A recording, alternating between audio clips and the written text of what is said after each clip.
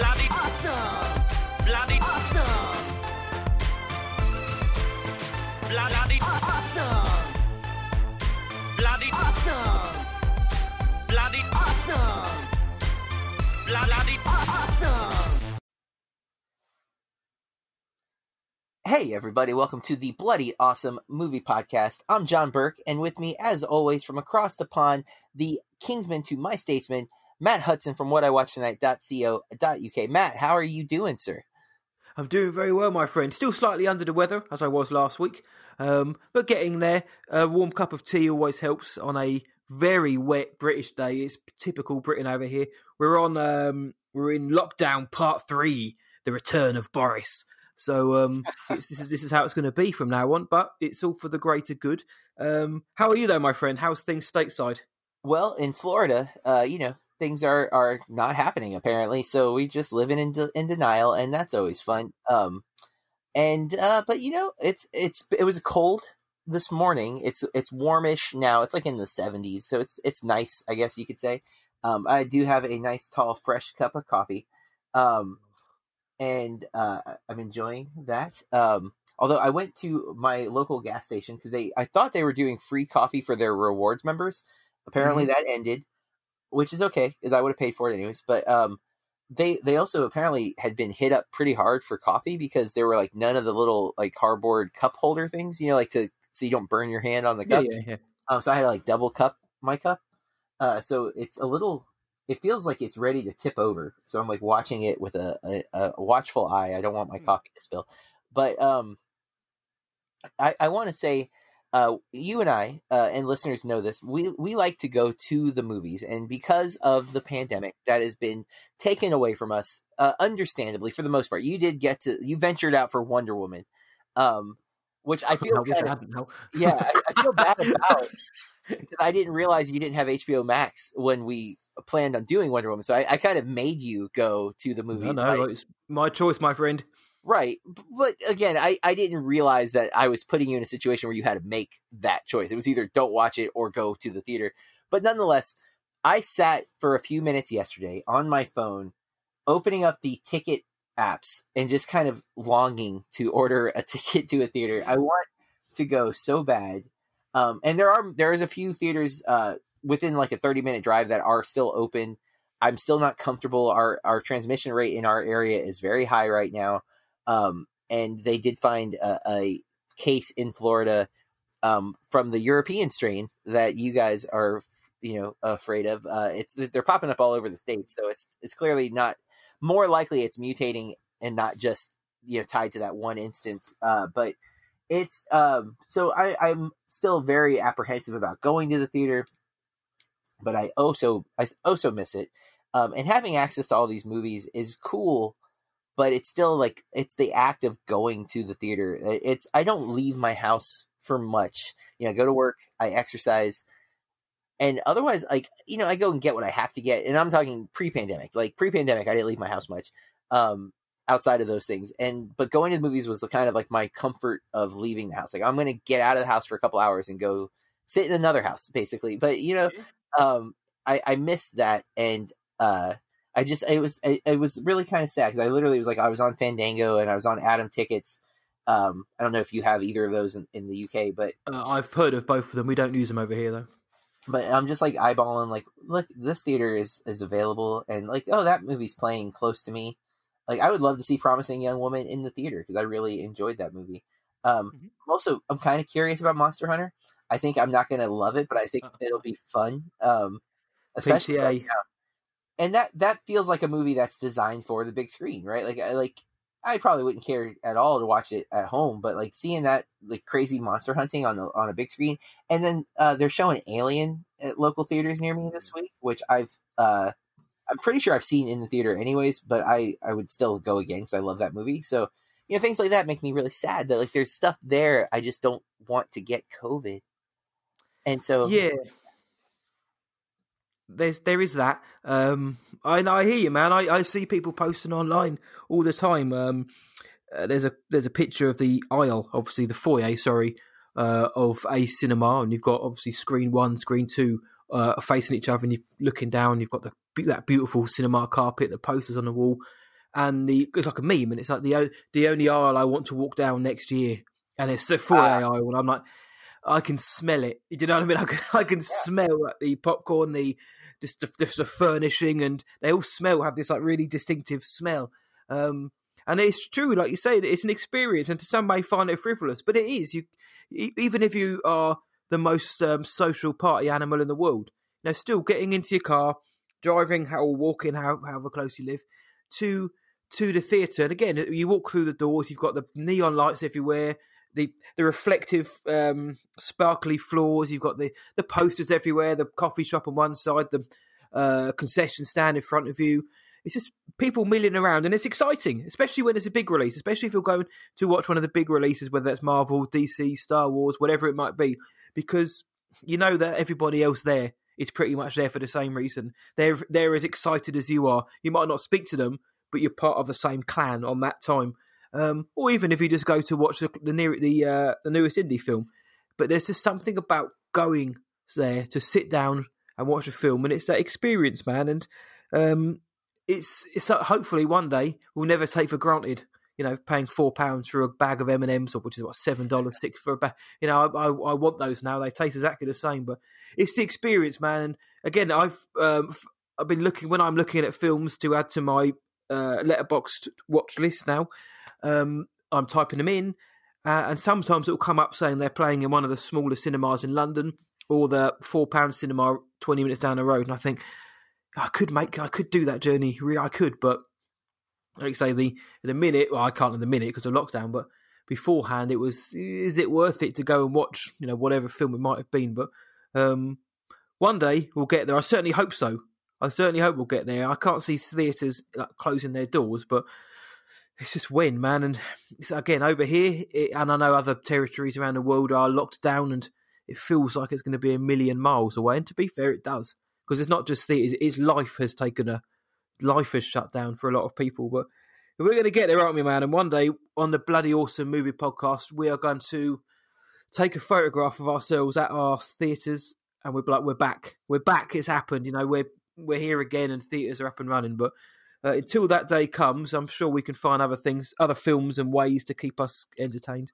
And that's where we come into the movie for this week. We are utilizing the streaming services at our disposal, and we are going to be talking about Soul, the new Disney Plus release that was supposed to be a theatrical release, the new Pixar film, directed by Pete Docter and Kent Powers, written by Pete Docter, Mike Jones, and Kent Powers. Starring Jamie Foxx, Tina Fey, Graham Norton, Rachel House, Felicia Rashad. We've seen a lot of her movies this year. Questlove and Angela Bassett, as well as some other people. The premise of Soul is a musician who has lost his passion for music. That's not a good description at all. That's not true. He does not lose his passion for music at all. That's not a part of the plot, people. Thanks, IMDb. Is transported out of his body and must find his way back with help of an infant soul. Also seems inaccurate. Learning about herself. 95% Rotten Tomato, 83 Metascore, and an 8.2 IMDb user score. Again, I said this when we reviewed Tenet, and I'm going to say it with Pixar. I am a Pixar fanboy. Very few Pixar movies have not worked for me. Some of the obvious ones too. Like, I don't think anyone's repping Cars 2 as like premier Pixar, right? Like, it's just like, yeah, that happened. Any of the Cars films for me, to be honest. The first one's fine, but yeah, right. I like the first one. I actually like the third one. I don't think they're top tier Pixar by any means. Good Dinosaur, fine. But generally speaking, I love Pixar. Toy Story 1, 2, 3, and 4 are high on my list of like all-time favorite movies. I love those films so much. And two things should be noted. I was a musician and I am a teacher. And I hit this movie. This movie hit me so hard for so many things like that. It connected on a big way. In fact, I as often happens, I listened to Slash Film's review of this, although it was not on their main episode for once. But they're doing After Darks. And I was like, I don't always agree with their point of view, but for once I was actively wanting to contact them and tell them why I thought they weren't getting something, because an interpretation of the story that didn't click for them that really clicked for me. I don't feel I can talk about because we do avoid spoilers, listener, but the take that I had was so profound and felt so much like a part of my own story of how I started to be. I became a teacher mainly so I could have nights and weekends off so I could pursue my music career. And eventually I became a teacher where I really embraced being a teacher. And I think that's a part of this movie in some ways, but I found so much of it to be great. There has been some very, I think, important points given about some of the decisions and casting choices that the movie makes that kind of become problematic. And I didn't know about them until listening to some other reviews and reading some other things. I haven't heard these. And yeah, it's I feel like there's an element of the film that would be a spoiler, because I don't think the trailer gives a lot away about what this movie is, other than that there is like a afterlife element to it. With the even the name of the film, Soul, it's going to talk about soul to a degree, the way it's spelled and everything. So, but I thought I think there's some really gorgeous imagery in the film. I think there's a lot of moments that are very, very funny. I enjoyed the chemistry between the main character and the infant soul, who's voiced by Tina Fey, and Jamie Foxx plays our main character. I thought there's some good interactions that are pretty funny. As Pixar is wont to do, they juggle tones and they tend to get it right. You know, there's moments where it's really, really funny. There are moments where it's devastatingly sad. And Pixar is able to kind of just make it work where you don't feel like it's too much of one thing or another. I didn't, at least. I was totally in. Again, I think the story just hits elements that are always going to work for me. Often movies with teaching will land for me. Movies about musicians usually land for me. This one merged those two together, which is like my life in such a weird way that it definitely worked for me. So all of that said, I loved it. It was kind of made for me to love, so apologies if it's not a fair or unbiased review in that way. But, you know, we all have our own kind of areas of interest, and this one checks those boxes for me pretty hard. I hope, Matt, that you enjoyed this film as well. I did enjoy this film as well, my friend. I gravitated to the soul side of it because I love soul music. I'm a soul boy. So I was hoping to get some solid soul music, and no spoilers, in the end credits we hear Curtis Mayfield, a cover of It's Alright, which is one of my favourite songs of all time. He did it with the Impressions way back when. Rest in peace, Curtis Mayfield. I did like this film. I thought it was really, really very good. Like you said, it's not top tier, I don't think, for me. But and again, that phrase is, I know it winds a lot of people up, but top tier Pixar.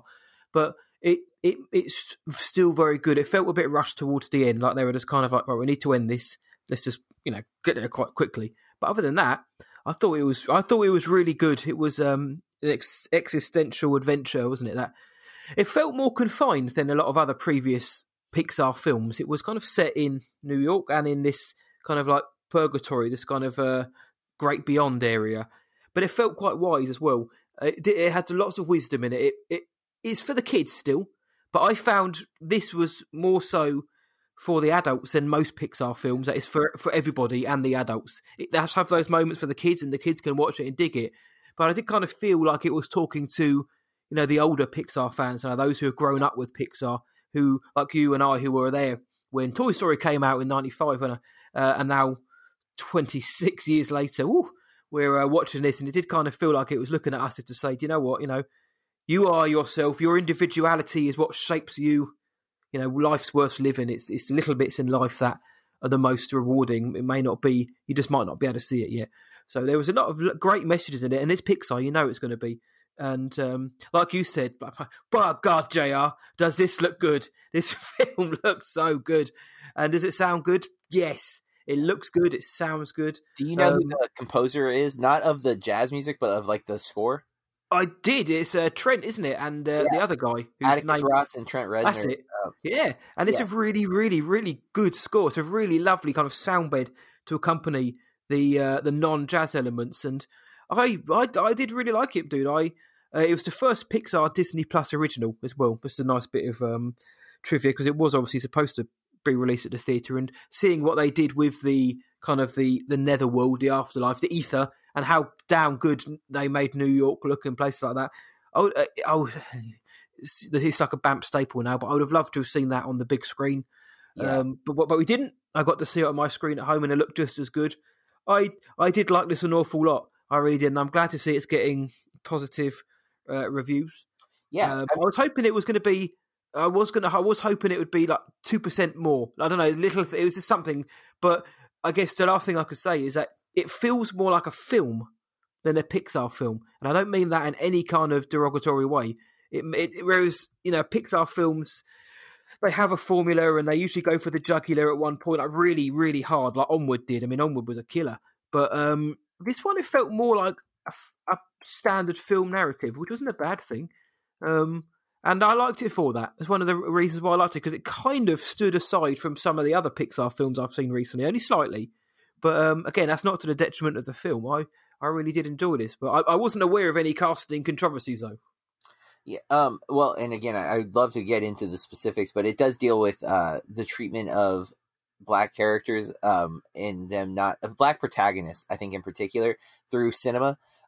It should be noted the director Pete Docter has done Monsters Inc., Up, and Inside Out for Pixar as well. So very versed in the Pixar universe. So an interesting observation that it doesn't feel as formulaic as some of their other movies. And it still hits some emotions. They do some really good montage stuff, which they are known for. The visualization of the music, like when he's in the zone, I think is really interesting and compelling.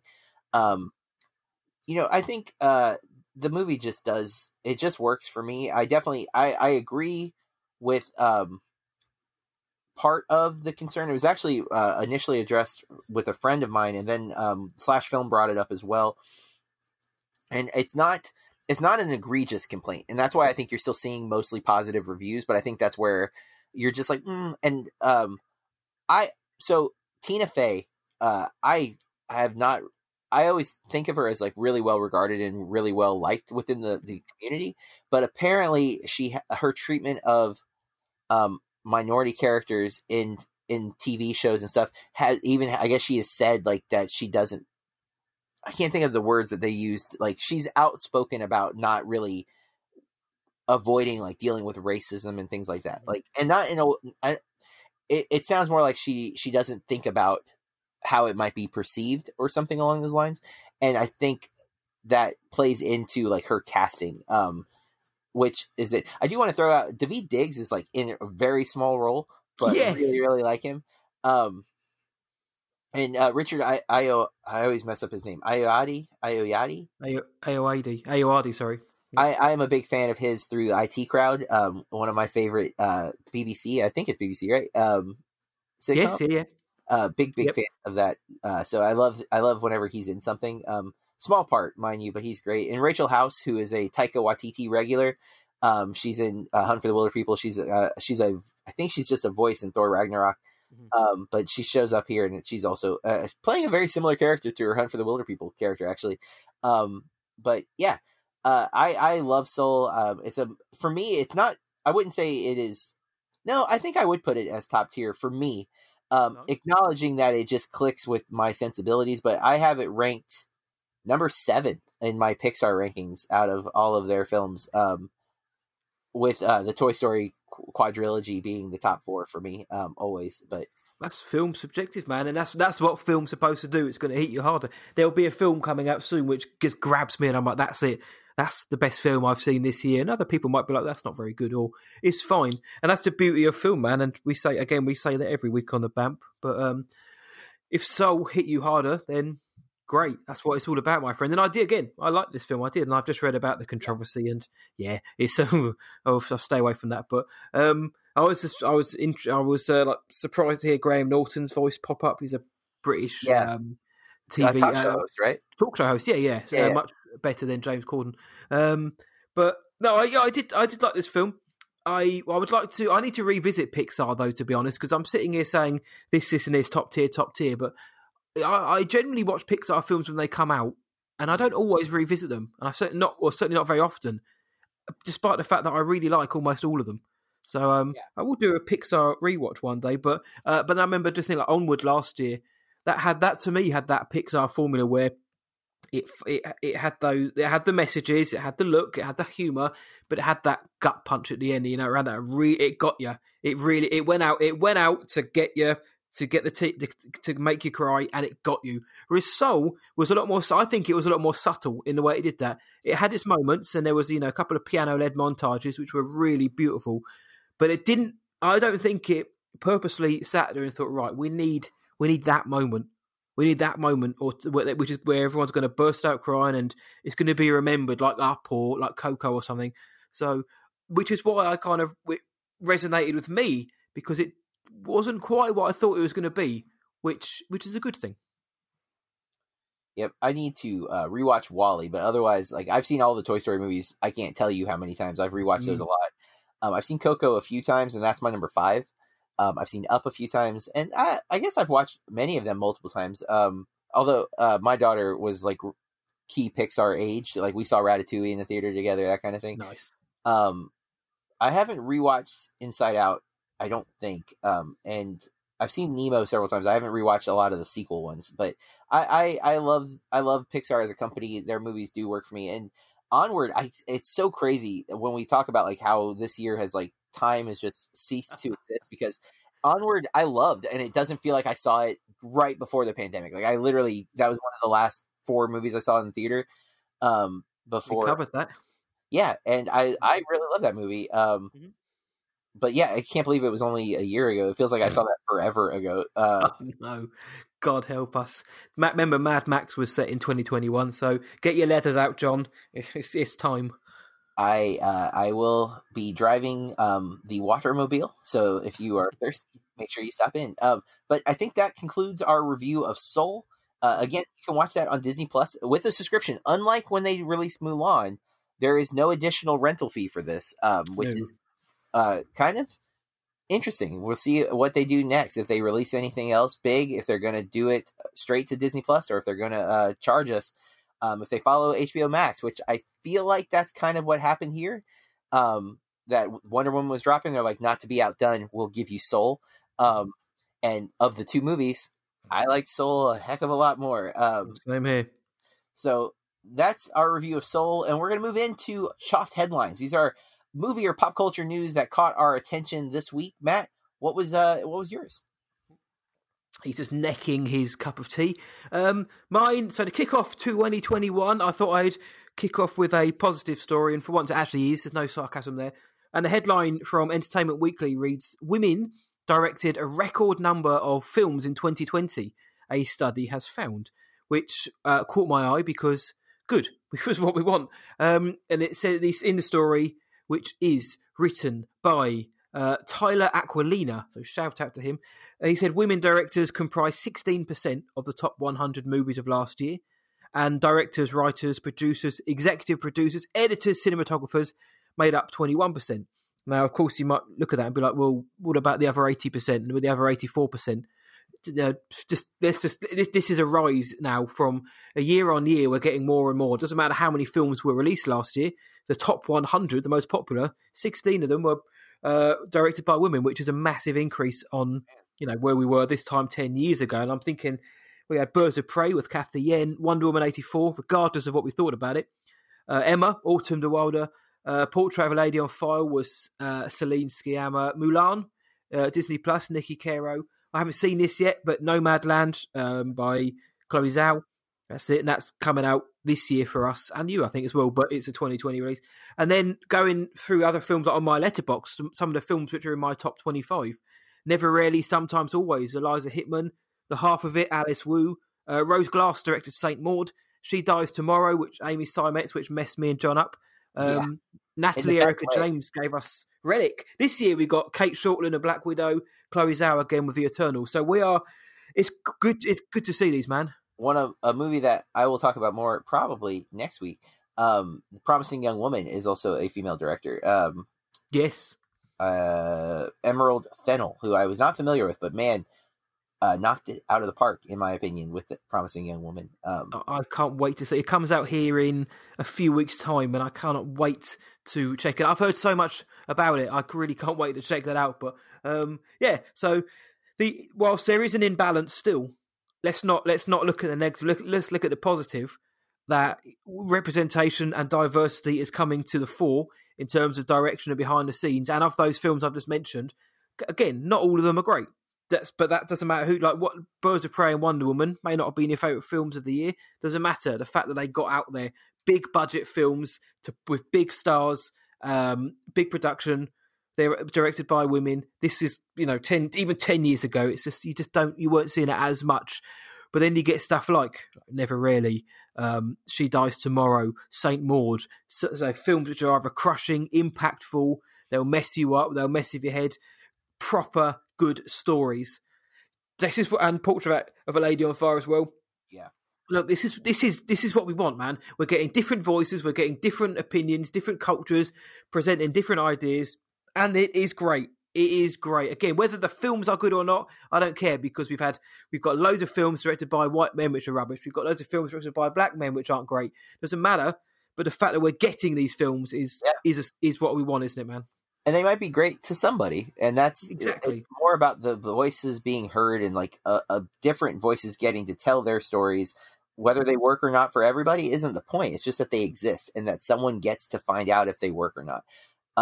And I think that positivity is needed, because my article is the total opposite of that, and it's a derision that I'm wanting to put out there to the world.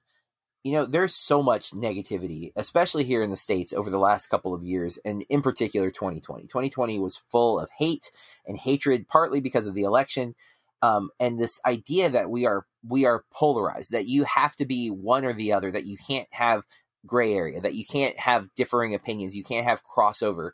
And I think that we need to change that mindset, first of all. And then second is, remember that just because you have a thought doesn't mean you have to share it. And in this instance, there were two articles that caught my attention that were of essentially the same area, these evil internet trolls.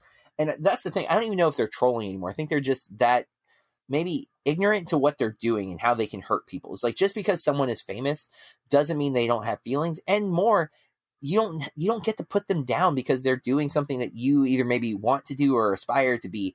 And of the two, I am a fan of one of these people, and I mock quietly the other to my wife, because she watches a lot of Hallmark movies, and this actress, Candace Cameron Bure, does a lot of Hallmark Christmas movies. So basically from October till the end of Christmas, she's on my TV a lot. And I loved Full House when I was a kid. I don't think it holds up. I don't think she's a terrible actress. I think she's a very formulaic actress. She does the same thing, and that's fine. I think, I have nothing negative to say about her as a person, but what the article is, she posted a family Christmas picture on her Instagram with positive wishes to everybody, and people started criticizing her children.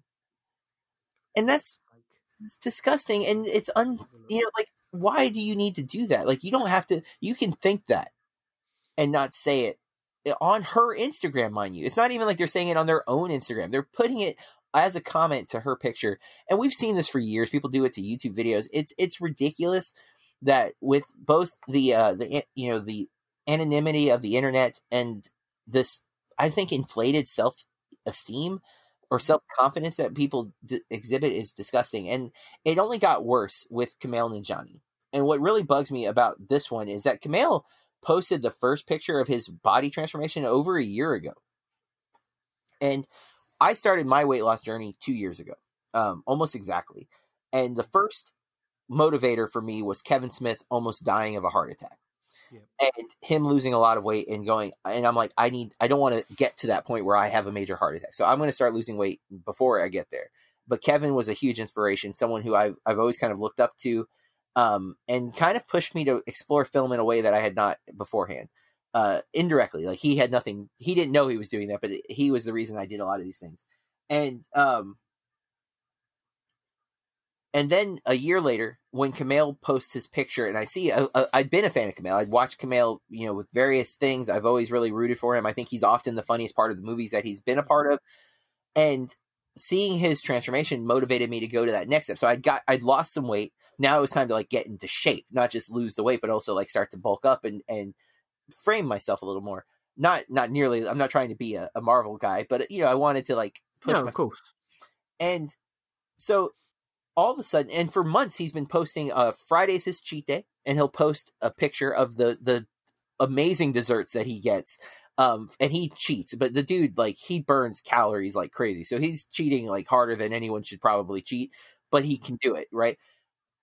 And people this last Friday started calling him like accusing him of steroids or testosterone, mocking him in a variety of ways. And it's well documented that he had a trainer. Marvel provided him with the trainer when he started to do Eternals, the Chloe Zhao film that we just mentioned. He has done he's done Men's Health did a whole expose on him, and did a really cool YouTube video, which I have a link, which will be in the show notes, of Kumail. It's like a old school, kind of reminds me of MTV Cribs, but it's like just fridge and gym. Show us what's in your fridge, what kind of foods are you eating, and then show us your gym. And Kumail has a gym in his house. You know, he's a pretty successful comedian and actor at this point. Dude's got a nice setup, you know? So even during the pandemic, which he has taken extremely seriously, I feel like I know Kumail because of his podcast. His podcasts have always been very like open, intimate style, and I've listened to most of them. So I'm very familiar with him as a person. And so it did feel like a friend was getting attacked, even though Kumail doesn't know me, and I only wish we were actually friends. One day. Maybe. But he was getting attacked for getting in shape. And if there's a podcast called American Glutton, that's Ethan Supplé's podcast, and I've become a big fan of that because Ethan, another Kevin Smith connection. Ethan is in Mallrats. He is the guy who is looking at the 3D poster, you have to stare at it and you'll see an image. Yes. And he's a giant guy. At some point, he weighed 500 pounds. And if you look at him now, is insane. The transformation that he's gone under.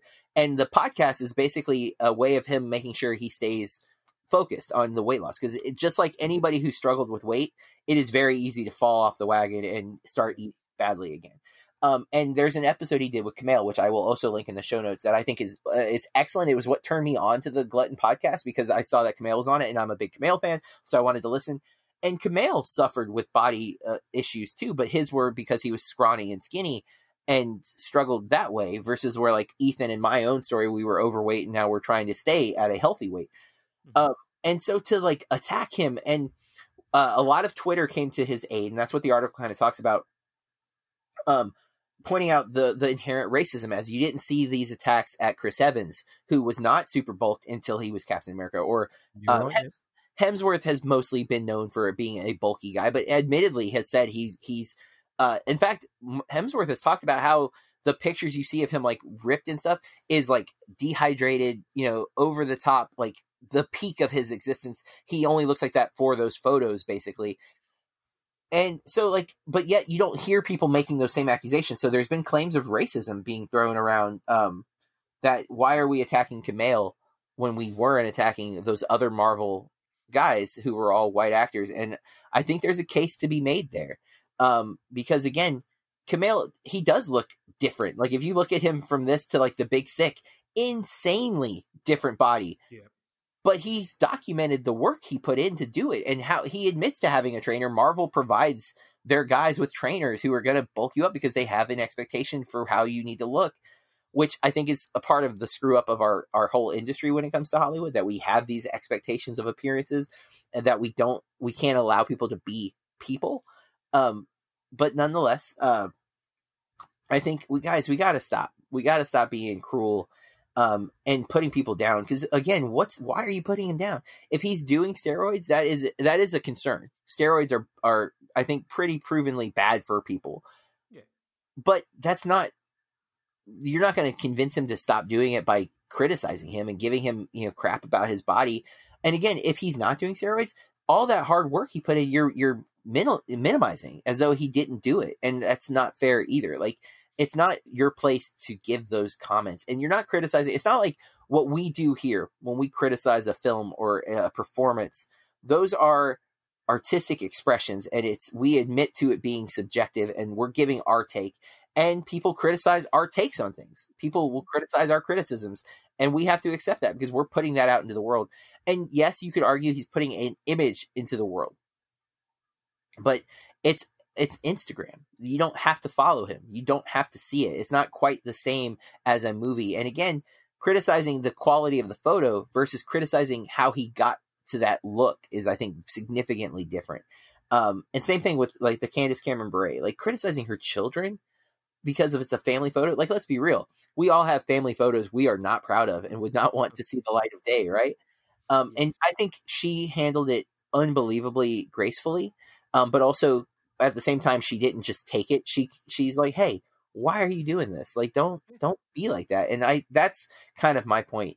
It's very easy to put negativity in the world. It's just as easy to not. And that's what I think we need to do is like, stop putting negativity out there. If you feel that you have to diminish someone else's accomplishments or put somebody down, look inward for a minute and ask why. Because I don't feel like while we criticize films, I don't think we ever set out to give a negative review. We don't watch a movie with the anticipation of hating it or wanting to hate it. Sometimes we kind of feel it coming, but it's not our goal. We don't want to hate things. And I've stopped reviewing films that I just generally like. If a filmmaker makes things that I tend to not like, I try to avoid. I don't want to just keep giving those negative criticisms because I'm not looking for clicks. Like, if people read my reviews, I appreciate that. If people listen to our podcast, I appreciate that. But I'm not going to try to cheat listens or listeners by just being mean or cruel. That's not how I want to gain listeners. So I encourage you, everybody, be positive. Sorry if I'm on a soapbox, but I am passionate. I'm a big supporter of Kumail. I think Kumail does great things. I can't wait to see Eternals. I love I've only seen The Rider from Chloe Zhao, but I love The Rider so much. And honestly, if you know me, if you've listened to this podcast, you know I don't like movies about horses, and I generally am not really into country movies, like movies about horse riding or cowboys. Maybe a little bit on the westerns, but I loved The Rider so much, so I'm all about the Eternals. I can't wait to see Nomadland. It's got Kumail, it's got her directing. I'm in. So, Matt, I don't know. Did you hear about these beforehand? The Kumail one I've never actually heard of Candace Cameron Bure, to be honest, until just now. I haven't read the article. It's just people, isn't it, man? And everything you've just said, I mean, I can't really build upon. Everything you just said is true. It's 2021. We're living through a pandemic. People are dying.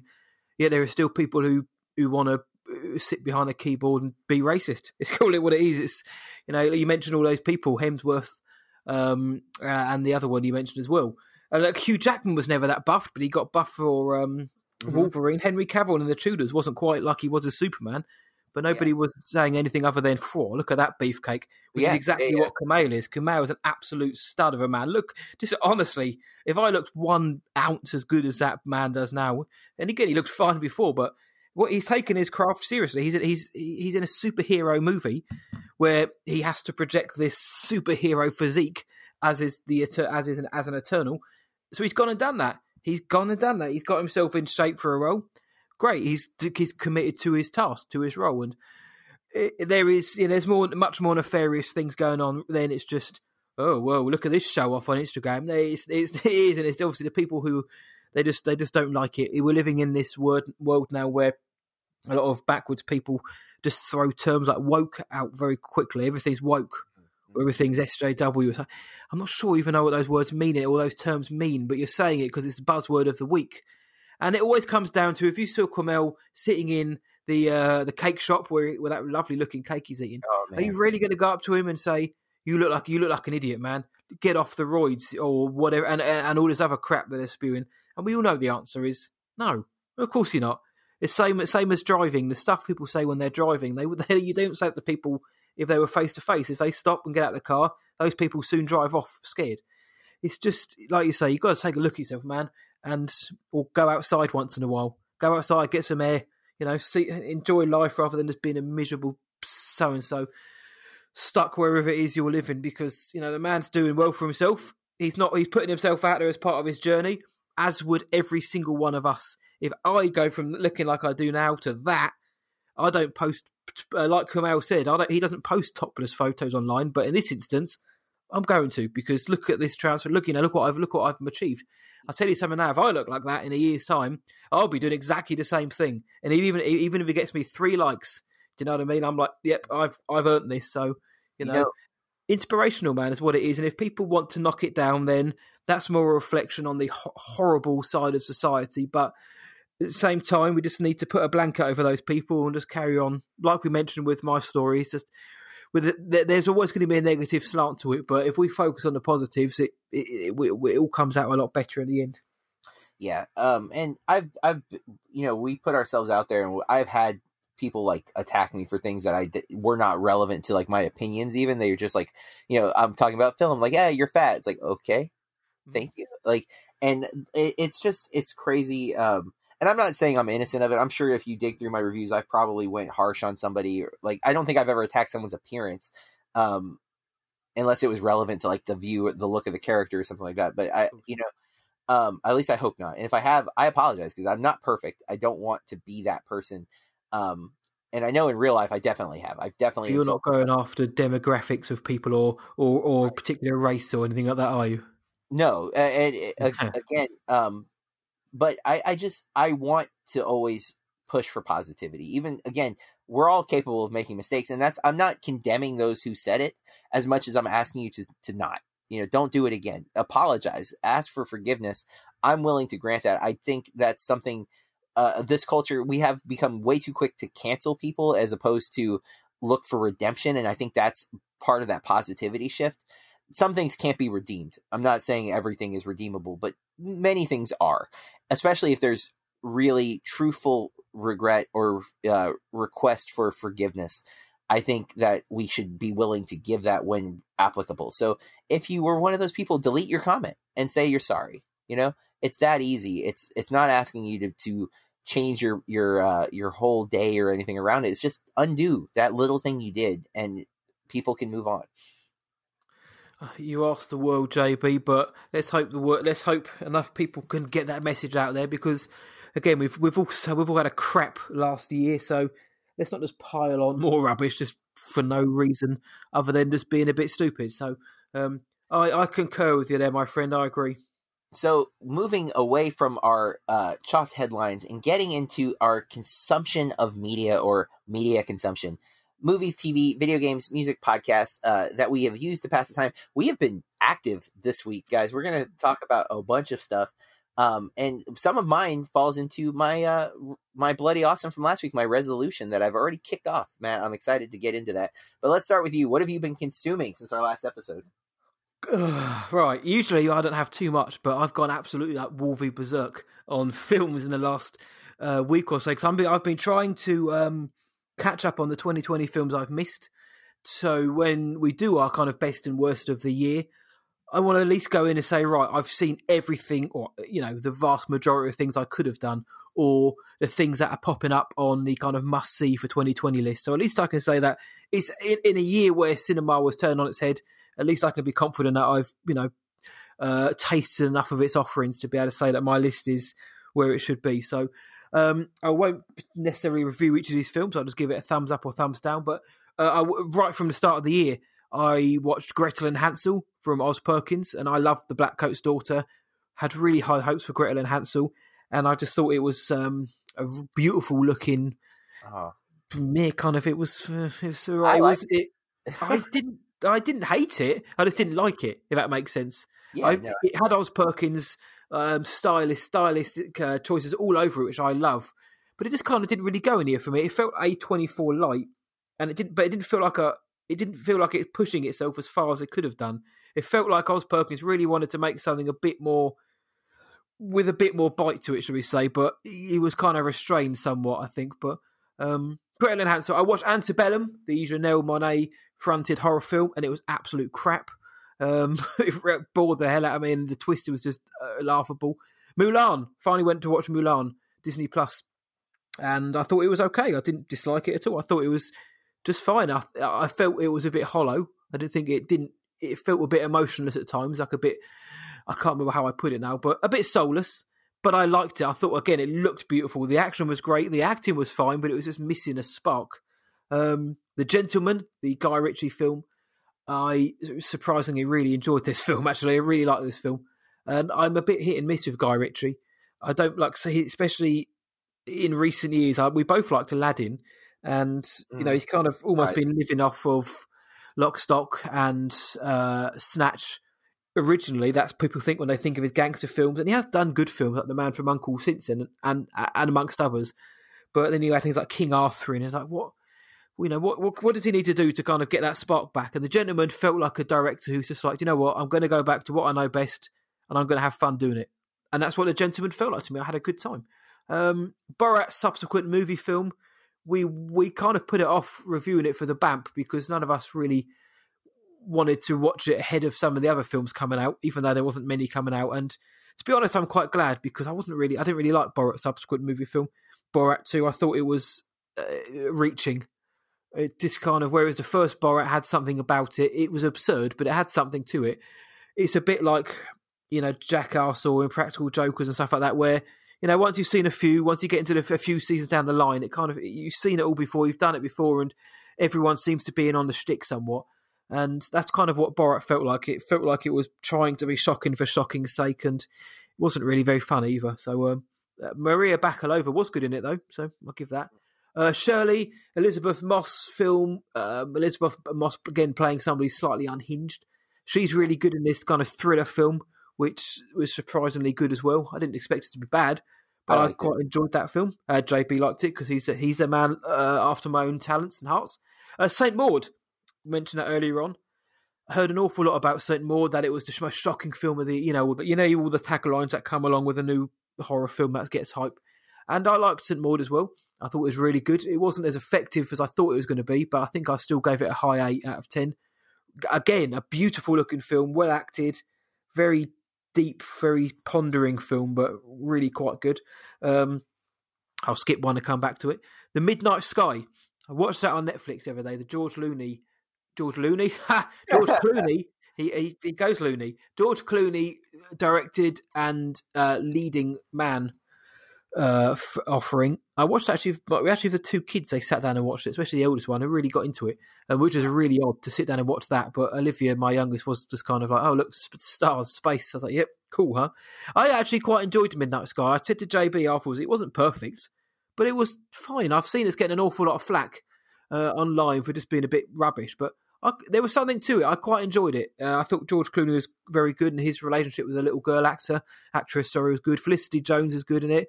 David Oyelowo is good. He's always good. I thought it was a decent film. It's not very transparent. Anyone who's seen film will be able to see, the payoff from a mile off. You'll see it, about a third of the way through the film, and you're just waiting for them to reveal it. But almost done. I watched The Assistant. That was on Sky Go. I've been wanting to watch this film, and it's kind of like Patterson in the sense that The Assistant is a slice of life. It's about a female assistant, PA, in an office in the United States, and it's basically a couple of days in her life, similar to Patterson. However, this is more the treatment that she receives from her male colleagues and female colleagues as well, the way she's looked down on, and the trials and tribulations of her life in this role. And I thought it was brilliant. I thought it was really, really, really good. So if you can watch The Assistant, it won't be for everyone. I've kind of done a few notes on it, and I've looked elsewhere, and a few people have said it's boring, nothing happens. But it's the same vibe as Patterson, where you could easily look at that film and be like, it's just nothing, boring, nothing happens. But it isn't. It's really, really good. So The Assistant, I recommend. I watched a film called Sea Fever, which came out, which is about some fishermen and scientists on board a boat who go. A female scientist, Hermione Caulfield, goes out on a boat because she has to do it to gain a qualification, I believe, and the boat catches a parasite, and it all gets a bit creepy. And again, fairly effective, sort of 7 out of 10 sea-based horror film. Speaking of which, I watched Underwater, the Kristen Stewart film from January, and which was being called Alien in the Ocean, and that was fine as well. Perfectly servable horror film. Yeah, I liked it. A lot of people. I remember you saying you liked it.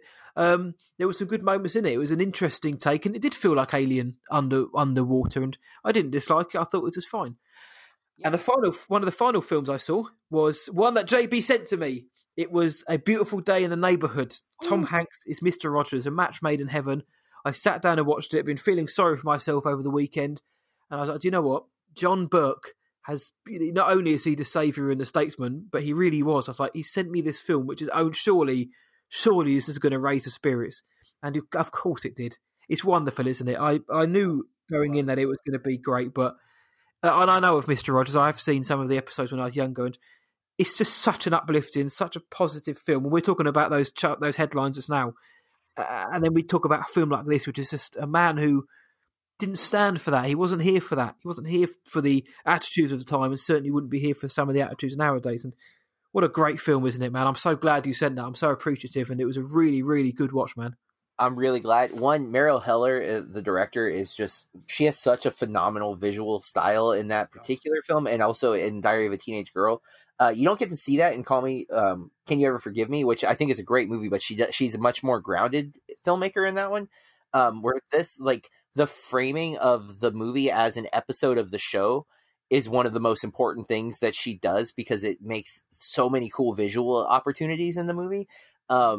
And I absolutely adored that. But also, have you seen Won't You Be My Neighbor, the documentary about Mr. Rogers? No, I haven't. The one that was supposed to win the Oscar but didn't. No, I haven't. That was because you always send me documentaries, and I never get around to them because it's the same as TV. For some reason, my gap list of documentaries is unreal, like stupidly unreal. So I will, having seen this, it's made me want to go and watch that. Well, I'll tell you, I love that movie. I saw that. I was at South by the one time I got to go to South by, and it was a fantastic experience. I really want to encourage that year, which is 2018, and this year, this past year, 2020, as awful as the year was, both of those 2 years have some of the best documentaries I've ever seen. And if you are like Matt, and I was like this for a long time, I avoided docs. I have really embraced documentaries. I still don't watch as many as I should, but man, just from 2018, Three Identical Strangers, Won't You Be My Neighbor, Free Solo, 3 that are must see. You got to watch. And then from last year, I'm going to talk about one momentarily, but we reviewed the. I'm going to forget the name of the dude that we watched. Yeah, I know Walter Mercado. Mucho Mi Amor, or Mucho Amor, something like that. We reviewed that. But there's one I'm going to talk about momentarily, but I'm going to let you finish. I'm really glad you liked the movie, though. You sound like Kanye West then. I'm going to let you finish. No, I did really like that film. I've got a couple of other ones that JB sent. So The Lighthouse, if you remember, but also the Peanut Butter Falcon turned up, which JB sent, which was the other disc which was teased last week. So I finally get to watch the Millennium Falcon smothered in peanut butter, and I can't wait. I'm guessing that's what it's about anyway. Yes. Yeah, I'm looking forward to watching that with Dakota Johnson and He Who Shall Not Be Named starring. So I'm looking forward to watching that this week. But I saved this one, not because it's the best till last, but because we've both seen it. And Swallow, and I know you've got a story of when you saw this, but I finally got to sit down and watch it on Sky Cinema. Sorry, not Sky Go, Sky Cinema over here. It's on here, so I sat down and watched it. I'd listened to a few podcasts, Nightmare and Film Street. You said, this was one of their favourite films of the year, and they obviously a horror film podcast. And I'd heard people talking about it, saying it was quite strange. And I really wanted to check it out. It's Haley Bennett stars, and I thought I thought this film was okay as well. It was a very odd film, and it's certainly not a bad film, but I didn't find myself ever thinking, this is great. I consistently throughout, I was like, I'm in. I want to know what's going on, but this is good. I thought it was. So Swallow isn't going to attack my top 10 this year, but you saw this a few days ago, didn't you, mate? Yeah, I got to see it at Tribeca 2019, which is not uncommon for festivals to get a movie that far in advance. I think it had a midsummer release this year officially. It's funny because apparently I liked it a little less when I first saw it and wrote the review. Then I have fonder memories of it now because I was really it's such a shocking film. It's also not I didn't even consider it a 2020 film because I saw it so long ago. But I do think it's worth checking out, and it is apparently a real condition that people suffer from, and so that's what's even more shocking. And I think Haley Bennett is excellent. I think she's an underrated actress. Great, yeah. Unfortunately, I think Jennifer Lawrence steals a lot of her roles, and I think she is better than Jennifer Lawrence. But we apparently heart Jennifer Lawrence as a country, so it's definitely worth checking out. The debate has been opened. Bennett v. Lawrence, Hunger Games of film. Yeah, again, it was nothing wrong with it. I just thought it was good, and Haley Bennett's very good in it. And there were a few moments I was like, please don't do that. Yes. But that's part of the bizarre quality to the film. So Swallow, yeah, check it out. All of those films, check out, apart from Borat, which is a bit rubbish, and Antebellum, which really was a bit rubbish. And then I read a few books. I mentioned last week that Light of the Jedi, the first High Republic novel, Star Wars, by Charles Soule, dropped on my doorstep early. I read that. It's one of the best canon books I've read. I really, really think it's excellent. And it feels like new Star Wars. Like, even though it's set before the Skywalker saga, it feels like it is. It's not. They don't rely on all of the stuff we know. And there's stakes in the book, man, because we don't know these characters. I don't know who any of them are. And there are stakes. And there are things that happen which I didn't expect. Whereas if you read a book about Thrawn or Prince General Leia or something, you know they're not going to die in the book, so you're immediately like, right, I'm in a safe zone. Not with these books. So that was great, Light of the Jedi, and I've seen a lot of other people who've been reacting to that as well. Plus the other two, A Test of Courage, which is a young reader's novel, and I read that by Justina Ryland, and I enjoyed that as well. And Claudia Gray's Into the Dark, which doesn't actually drop for another month, so I can't say too much about it, other than on the whole, the High Republic has started off really very well. So if you like Star Wars publishing, if you just want to dabble your toes in this new era, I can highly recommend checking out the High Republic. So that's what I've been checking out in my poorly state this weekend, which is a lot more than usual. But John's always got a wonderful selection, like a nice cheese board, haven't you, man?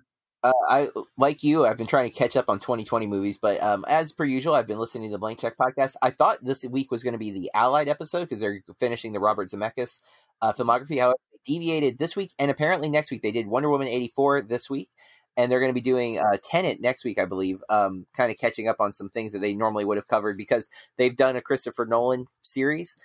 So that anytime a filmmaker does a new movie that they've already covered that filmmaker's filmography, they will do an episode. And they weren't able to. They have been avoiding going to the theater like good people. And then Wonder Woman 84, they've covered a lot of the DC films, and so they've tried to do as many of them as they can. And they also actually David on the show is a supporter of Wonder Woman. He made some strong arguments, I got to say. And their biggest thing was that because you and I both not a big fan of 84, but that they appreciate, and I agree with this, that Patty Jenkins got to make a kind of weird movie that wouldn't qualify as a traditional superhero genre film, which I think is what we didn't love about it. But at the same time, I am glad to see that Warner Brothers is willing to let a filmmaker experiment. You know what I'm saying? Like, it's certainly not the comic book films we've grown to know over the last sort of 10, 15 years. And while it may not work for us, it doesn't mean I don't want them to get to do stuff like that, because I do because sometimes those films work really well for me when they do deviate from the formula. So I like that they're getting that out very well. Right. So, let's keep that in mind. Even if we didn't like 84, don't not let filmmakers be filmmakers. Let them try. Let them take a big swing that maybe doesn't work as well for everybody.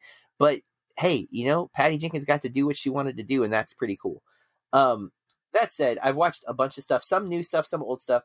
Enola Holmes, I finally checked out. I got to say, I think Millie Bobby Brown is a leading lady. I think she's got what it takes to carry a movie. I think it was engaging. I do like the Sherlock Holmes kind of mythos. I've never really read the books, but I am always kind of fascinated by the character. And yes, there's so many different versions of the character, but I enjoyed the movie. I thought it was interesting. Watched Red Dawn for the Movie Club podcast. Not a fan of Red Dawn from 1984. I don't know if you've ever seen it, but I haven't, and I'm not going to based on what you've said. So then I watched the documentary. It's a weird documentary in the sense that it is half real, and then there's a scripted scenario. So the movie's called Dick Johnson is Dead. Mm-hmm. And in this, the filmmaker, her dad is Dick Johnson. He is older, and she's come to terms with the reality that he's going to die at some point. And so she posited, as a filmmaker, and her dad being a psychologist, that to kind of prepare herself, she wanted to make movies of different ways he could die. And so there's a series of things where they film him being killed in random accidents, things that happen.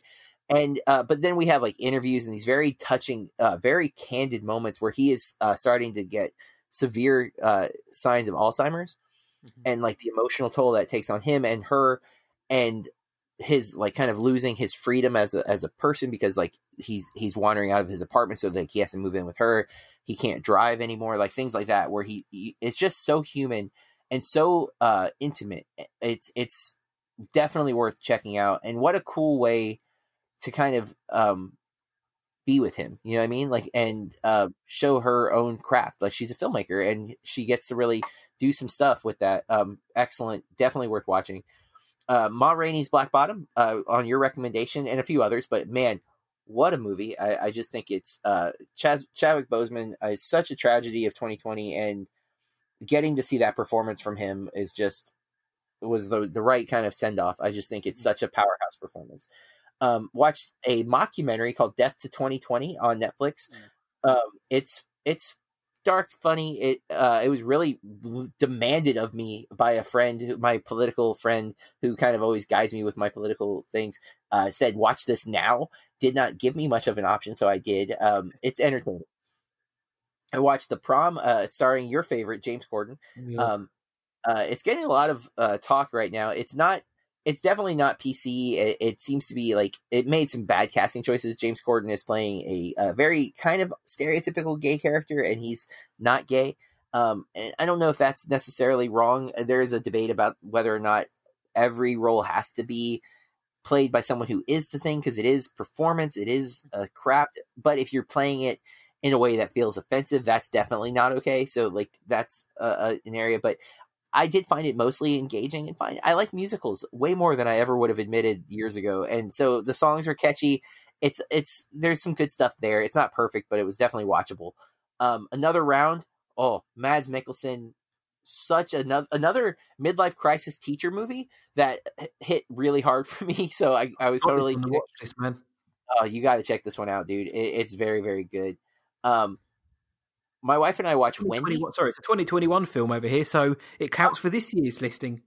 There you go. Yeah, it's a 2020 film here. I was able to watch it on like a purchase service. It's not streaming for free, but you can buy it. Mm-hmm. I watched Wendy on HBO Max, which I have not seen Beast of the Southern Wild, but that's an indie film that a lot of people praise and now a lot of people criticize, it seems. It's gotten a lot of hate over the years. I've not seen it, but Wendy is a reimagining of Peter Pan. It really worked for me and my wife. We watched it on New Year's Eve, and she let me pick the movie, but she was actually like starting to fall asleep, so she thought she wasn't going to really watch. So she's like, just watch whatever. And I was like, well, I've been meaning to watch Wendy. I'm going to throw this on. She did not take a nap. And when the movie was over, she's like, well, that was good. And she said it like kind of like dismissively, but it was like she was really, I think, taken by it. And it's got so much going for it. I don't think it's perfect, but man, it just clicked, and it was like the right movie at that moment. It just felt like the right thing. It's serious, but it's also not too weighty. There's like an air of the Peter Pan feel to it, you know, where it's like, yeah, it's like kids fighting for their lives essentially against like a pirate, but there's something light about it. And that's kind of how it translates. It's set in modern day, so it's really interesting in that way. Definitely I think it's worth checking out. Even if you don't like it, I think it's not going to be a waste of your time. Finally caught The Trip to Greece. I'm a big fan of the Trip movies. Have you seen Greece yet? The Trip to Greece? No, I haven't. No. Man, I was cracking up, dude. There's a few scenes that are some of my favorite from the franchise, like where I just thought the bits were just landing really well. They're really, there's a bit about the BAFTAs that Steve Coogan has won that becomes an ongoing like joke throughout the thing. And he just keeps mentioning how many BAFTAs he's won, and it was cracking me up. I adored it. Love those movies. I think they're such light fare and just fun to watch. And in a time when we can't travel, watching two guys travel was kind of nice, to be honest. Run is the new, I can't remember his name. The guy who directed Searching. It's his new film. It's on Hulu. John Cho. No, that's the actor. Who's great, but it's the director from Searching, and I do not remember. It's something. I'm not going to remember, but we're going to find out his name. And I could tell you his name is Anish Chaganty. There it is. I love Searching a lot. Like Searching worked for me. Run is Sarah Paulson. It is not a computer screen movie, which I thought was going to be like when he did Searching, he was talking like he was going to, this was how film should be from now on. So I was expecting his next film to be another computer screen movie. It is not. Run works at times, and then it has some of the worst exposition dumps ever. It's just like terrible. Doesn't make any sense. What are you doing? It's still kind of a fun movie. It's the thriller part of it works, and the performances are really good. Okay, here is a documentary I think everybody needs to watch: The Painter and the Thief. Ooh, yep, go on. It is such a compelling premise. It's a Norwegian film. A woman who is a oil painter has two of her big giant oil canvas paintings stolen from a gallery. They catch one of the two thieves, but he doesn't know what happened to the painting because he was so messed up on drugs. She asks him if she can paint him, and the relationship that is formed over time is what the documentary really covers, and it does things in such unique ways. How it's structured, it's just masterful. The story itself is compelling, but the way it's assembled is even more compelling. It is such a great documentary. I love it so much. Painter and the Thief. We have it here in the States on Hulu. I'm not sure where you can watch it, Matt, but I definitely think you need to see it. I remember you sent me a message the other day, off air, obviously, to mention it, saying that you got to watch this. So I'm going to just watch it tonight to see where I can watch it over here if I can. I absolutely adore it. It's one of those movies where I wasn't even done with it, and I kept like sending like to people, hey, you need to watch this, hey, you need to watch this. And I was always a little worried, like, what if it takes a weird turn and I hate it at the end? I didn't. I loved it all the way. But I was so into it, I was just like telling everybody they needed to watch it. And then a student asked me, a student who I think listens to this podcast actually, has been asking me all year to watch Dark Passage, a movie I knew nothing about. And I watched last night. It is a Humphrey Bogart film from 1947. Have you ever seen it? No, I have not, no. Okay, so I knew nothing about this movie, and I'm really shocked that I knew nothing about this movie. The first 30 minutes are from a first-person perspective of Humphrey Bogart's character. You do not see his face. And there's a plot reason why, but it's such a unique thing, especially for 1947, to do essentially what would have to be a handheld camera shot, where like there are scenes where like the character's lighting cigarettes for people, so you just see his hands. It's like you're playing a first-person shooter. I didn't realize a movie had done that long ago, and it actually ties into a Robert Zemeckis directed Tales from the Crypt episode called "You Murderer," where he has cast in 1995 Humphrey Bogart as his main character. Humphrey Bogart died in 1957, and the entire episode is shot from first-person perspective, and deals with some of the same themes that Dark Passage. I had never seen Dark Passage. I didn't know what that was. And Griffin and David on Blank Check covered that Tales from the Crypt episode, which is available to watch on YouTube. I think I even sent it to you, actually, when I watched it. And yes, you did. It also stars John Lithgow and stuff. And when I'm watching Dark Passage last night, I realized that this has got to be the inspiration for that Tales from the Crypt episode that I just happened to see like 2 months ago. Weird coincidence that they came at me at the same time, unrelated. They were not like, someone wasn't like, oh, you like that episode? Here's Dark Passage. Just a coincidence that I discovered this, and I'm so flabbergasted and excited about it. I wanted to share that. That's the movies I've been watching. I also binge watched the entire season 2 and season 3, 20 episodes of Cobra Kai. I'm a big fan of Karate Kid.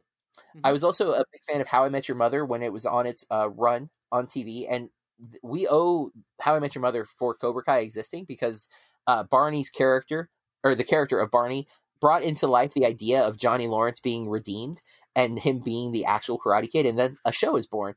I liked season 1. I watched it when it first came out on YouTube. I didn't see season 2 then. It is now all on Netflix. I think it is one of the best examples of a sequel series, and it doing things in a different way than the original, but also still paying complete respect to the original. It has the cast. There's maybe a little too much homage to the, like, they started using a lot of clips from the original films and stuff. But it's fine. There's of course some cringy stuff because it is ultimately it's still about high school kids, and there's cringy stuff in the original Karate Kid. Like, let's be real.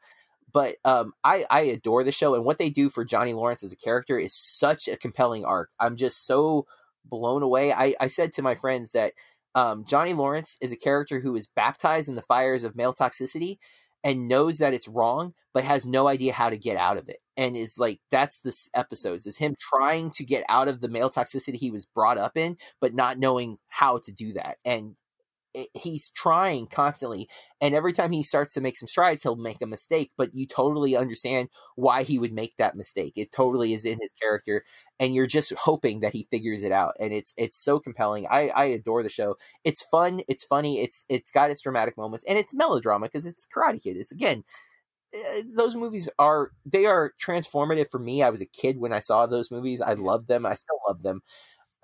And the show just kind of keeps it going. And can't recommend them enough. They're a lot of fun.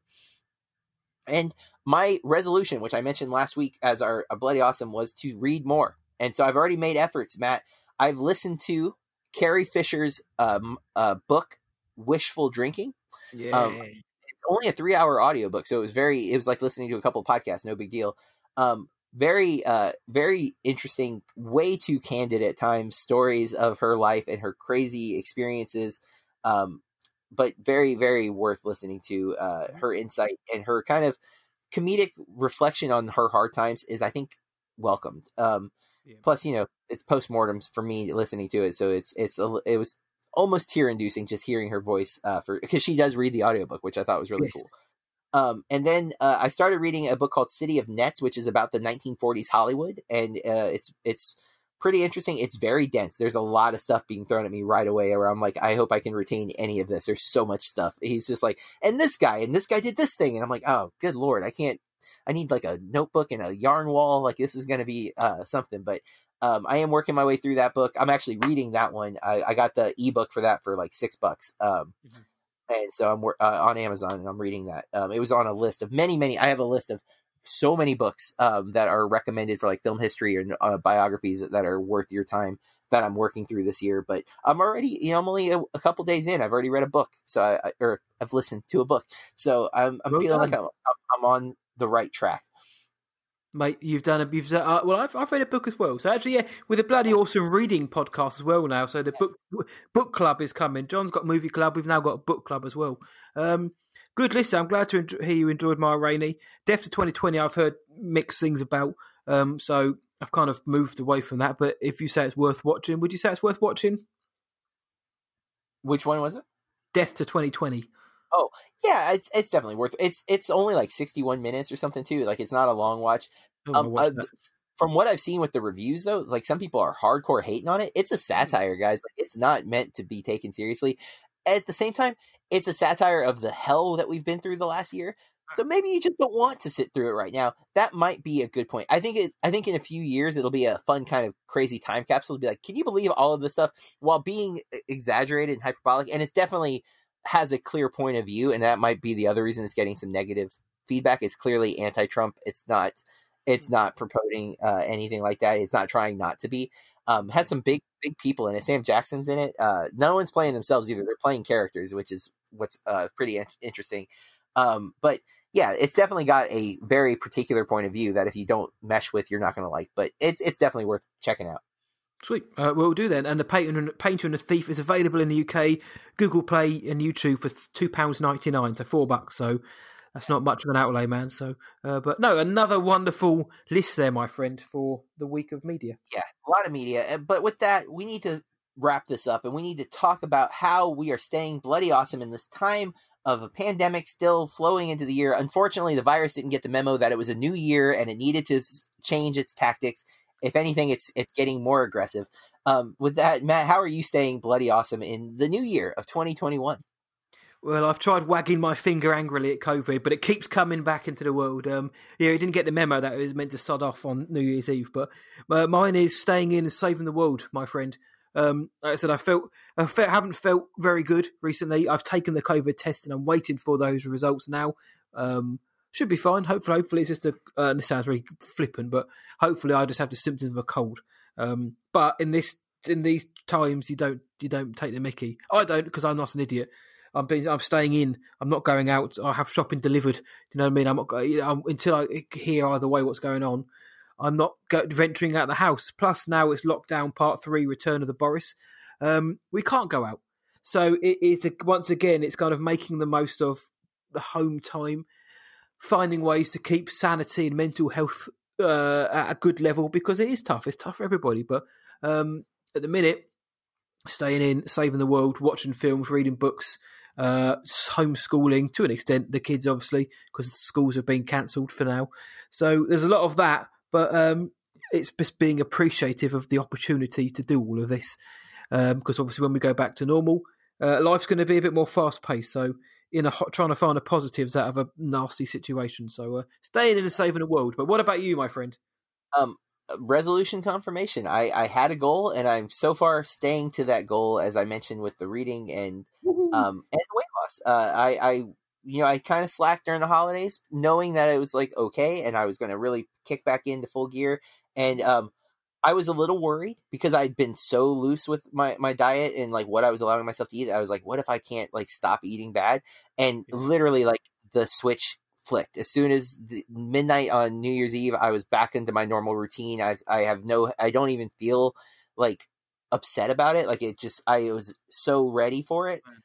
And that is when I look at things that I'm proud of with myself is when I am disciplined, when I have made the decision to be disciplined. I have to make that decision, but once I'm committed to it, it is easy for me to adhere to that thing. And since I let off the discipline, I was afraid, and I have proven that no, it wasn't an issue. I'm right back to where I want to be. I weighed in a little over on New Year's Day. I weighed in. I'll share actually. I weighed in at 251 on New Year's Day, which is the highest I'd been in several months. And I weighed this morning at 244. So whatever that weight was, it's gone already. So it's working its way down. So it's run away very quickly. It's fearful of the backlash from the book. But be like John, BLJ, be like John. I'm very much like you in terms of mindset, but I have struggled to actually get the motivation. If I start eating well and exercise, then I won't stop, but it's getting to that level at the minute. But good work though, man. Good work. Thank you, sir. And that's the episode. That's how we've stayed bloody awesome. We encourage you to do the same, whatever it takes to make you feel good in the time when things are feeling bad, as long as you're not endangering other people. Follow Matt's lead, please. And we're going to be here next week with a very special episode. We're going to break format for a week so that we can talk about the best of 2020. And of course, when we say the best of 2020, we mean movies. There's not a lot of other best in 2020. But we're going to be talking about our favorite films from 2020. Matt and I may have seen things you haven't even had the opportunity to see because we got to partake in a few film festivals last year. So we don't know what's on each other's list yet, but that's what we're going to be talking about on our next episode. So tune in for that one. In the meantime, you can follow us on social media. You can tell us what your favorite films of 2020 were. Matt, where can they find us on Twitter? They can find us at BAMP_podcast, BAMP_podcast. And you can find us on Instagram at Bloody Awesome Movie Pod, and on Facebook, just search Bloody Awesome Movie Podcast. You can follow me on social medias at Burke Reviews or BurkeReviews.com. And Matt? Just search What I Watched Tonight across all social media and Letterboxd, and whatIwatchedtonight.co.uk.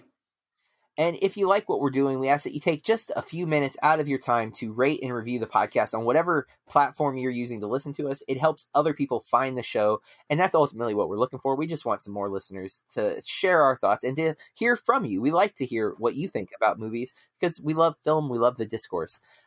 With that, we encourage you to keep watching movies. And stay bloody awesome.